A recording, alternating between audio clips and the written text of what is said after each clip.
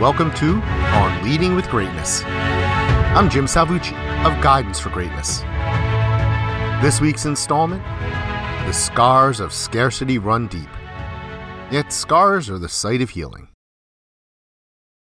The last college I worked at had a scarcity mindset that affected every decision, large or small, as mindsets do. It was the result of a pretty severe financial crisis from years before and the drastic emergency measures put in place to offset the losses. Whenever someone wanted to oppose an idea or impose another draconian cut, the budget was the go-to argument. There was no arguing with the budget.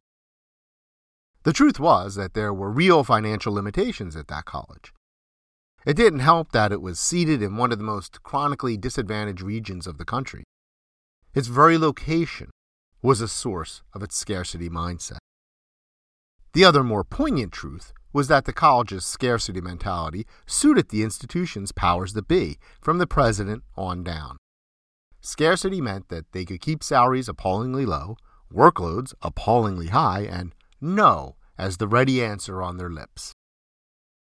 When I first arrived there as a VP, I told the president that it seemed we were ready to turn a corner, that the patient could now leave the ICU and start on the road to full recovery.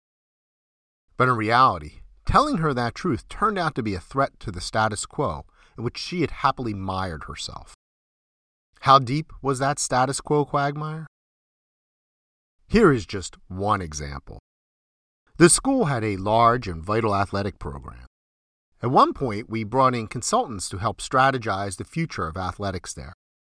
Toward the end of their work, they convened a meeting of VPs and other administrators in a classroom to preview their final report. The president was not present. I sat next to a vice president who could fairly be called the president's favorite. Some on campus referred to her as the shadow president, who really ran the college.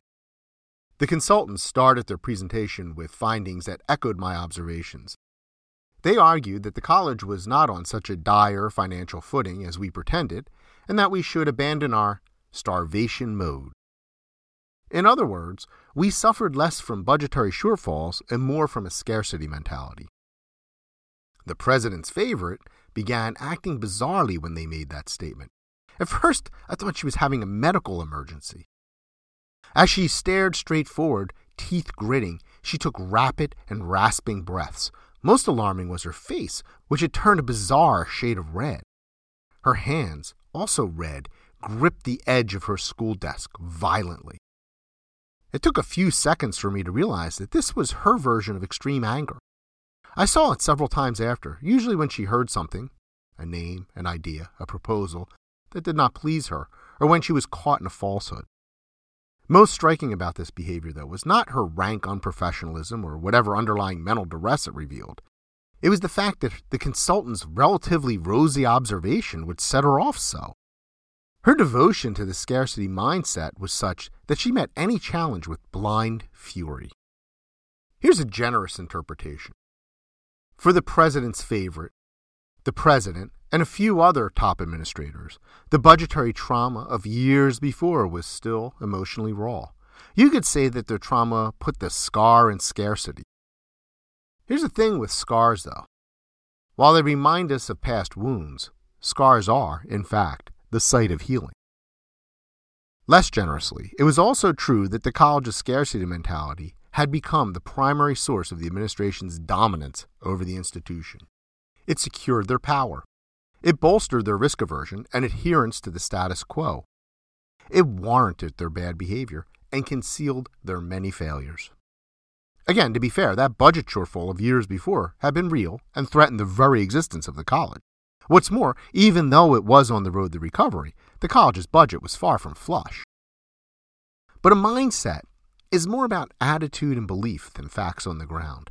And a scarcity mindset will keep you mired in scarcity, while an abundance mindset will help pull you out. The president and most of her team loved the entitlement scarcity granted them, and she assembled a board of trustees that embraced scarcity as well. Anyone preaching that we adopt a different mindset, such as those athletic consultants, would be shown the door. The other takeaway here has to do with the falsity of perpetual crisis, which I have written about before. Mindsets on a continuum. Mindsets are deeply held assumptions and attitudes. In education, we know that if you have a growth mindset, you will tend to increase your intelligence, while a fixed mindset will hold you back or worse. Scarcity and abundance mindsets are much the same.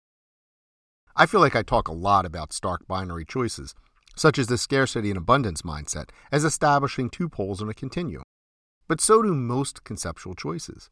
We never are, and never should be, entirely at one end of the continuum or the other, although I fear that college I worked for was pretty close.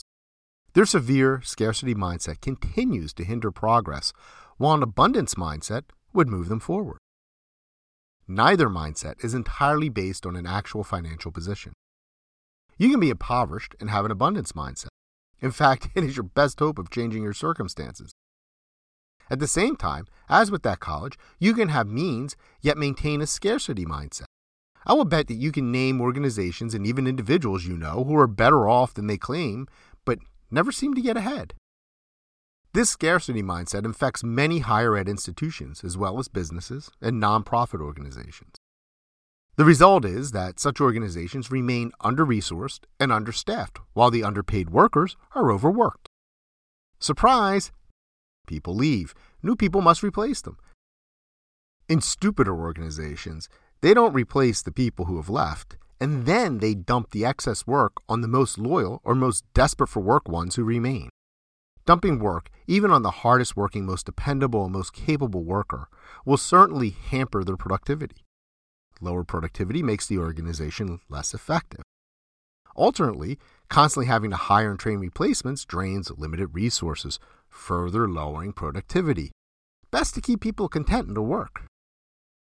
And to be clear, the way out of a scarcity mindset is not to work harder, particularly if you continue to do the same old things. Few work harder than the leadership at that college, but much of their work was unproductive and even counterproductive. Still, they remain convinced that the way out of a scarcity rut was to stay the course while stomping harder on the gas pedal. The scarcity mindset is the heart of the problem. It's rarely poor resources or bad workers or even a lack of money or effort. It's lousy leaders who are set in their ways. I am willing to bet that someone out there has been worked up into a tight ball of self-righteous indignation and is angrily thinking at me, "You don't have an appreciation for our true situation. You don't understand how our budget works. You just don't get it." I've heard it all before. If that is what you were thinking, you're right. I don't know the details, but it is not about the details or even the big picture view of the budget. It's time to come clean with yourself. Find a mirror. Look yourself in the eye and repeat those same statements verbatim. You don't have an appreciation for our true situation. You don't understand how our budget works. You just don't get it. Own your scarcity mindset. Now ask why it is so important to you. And for the love of progress, let it go.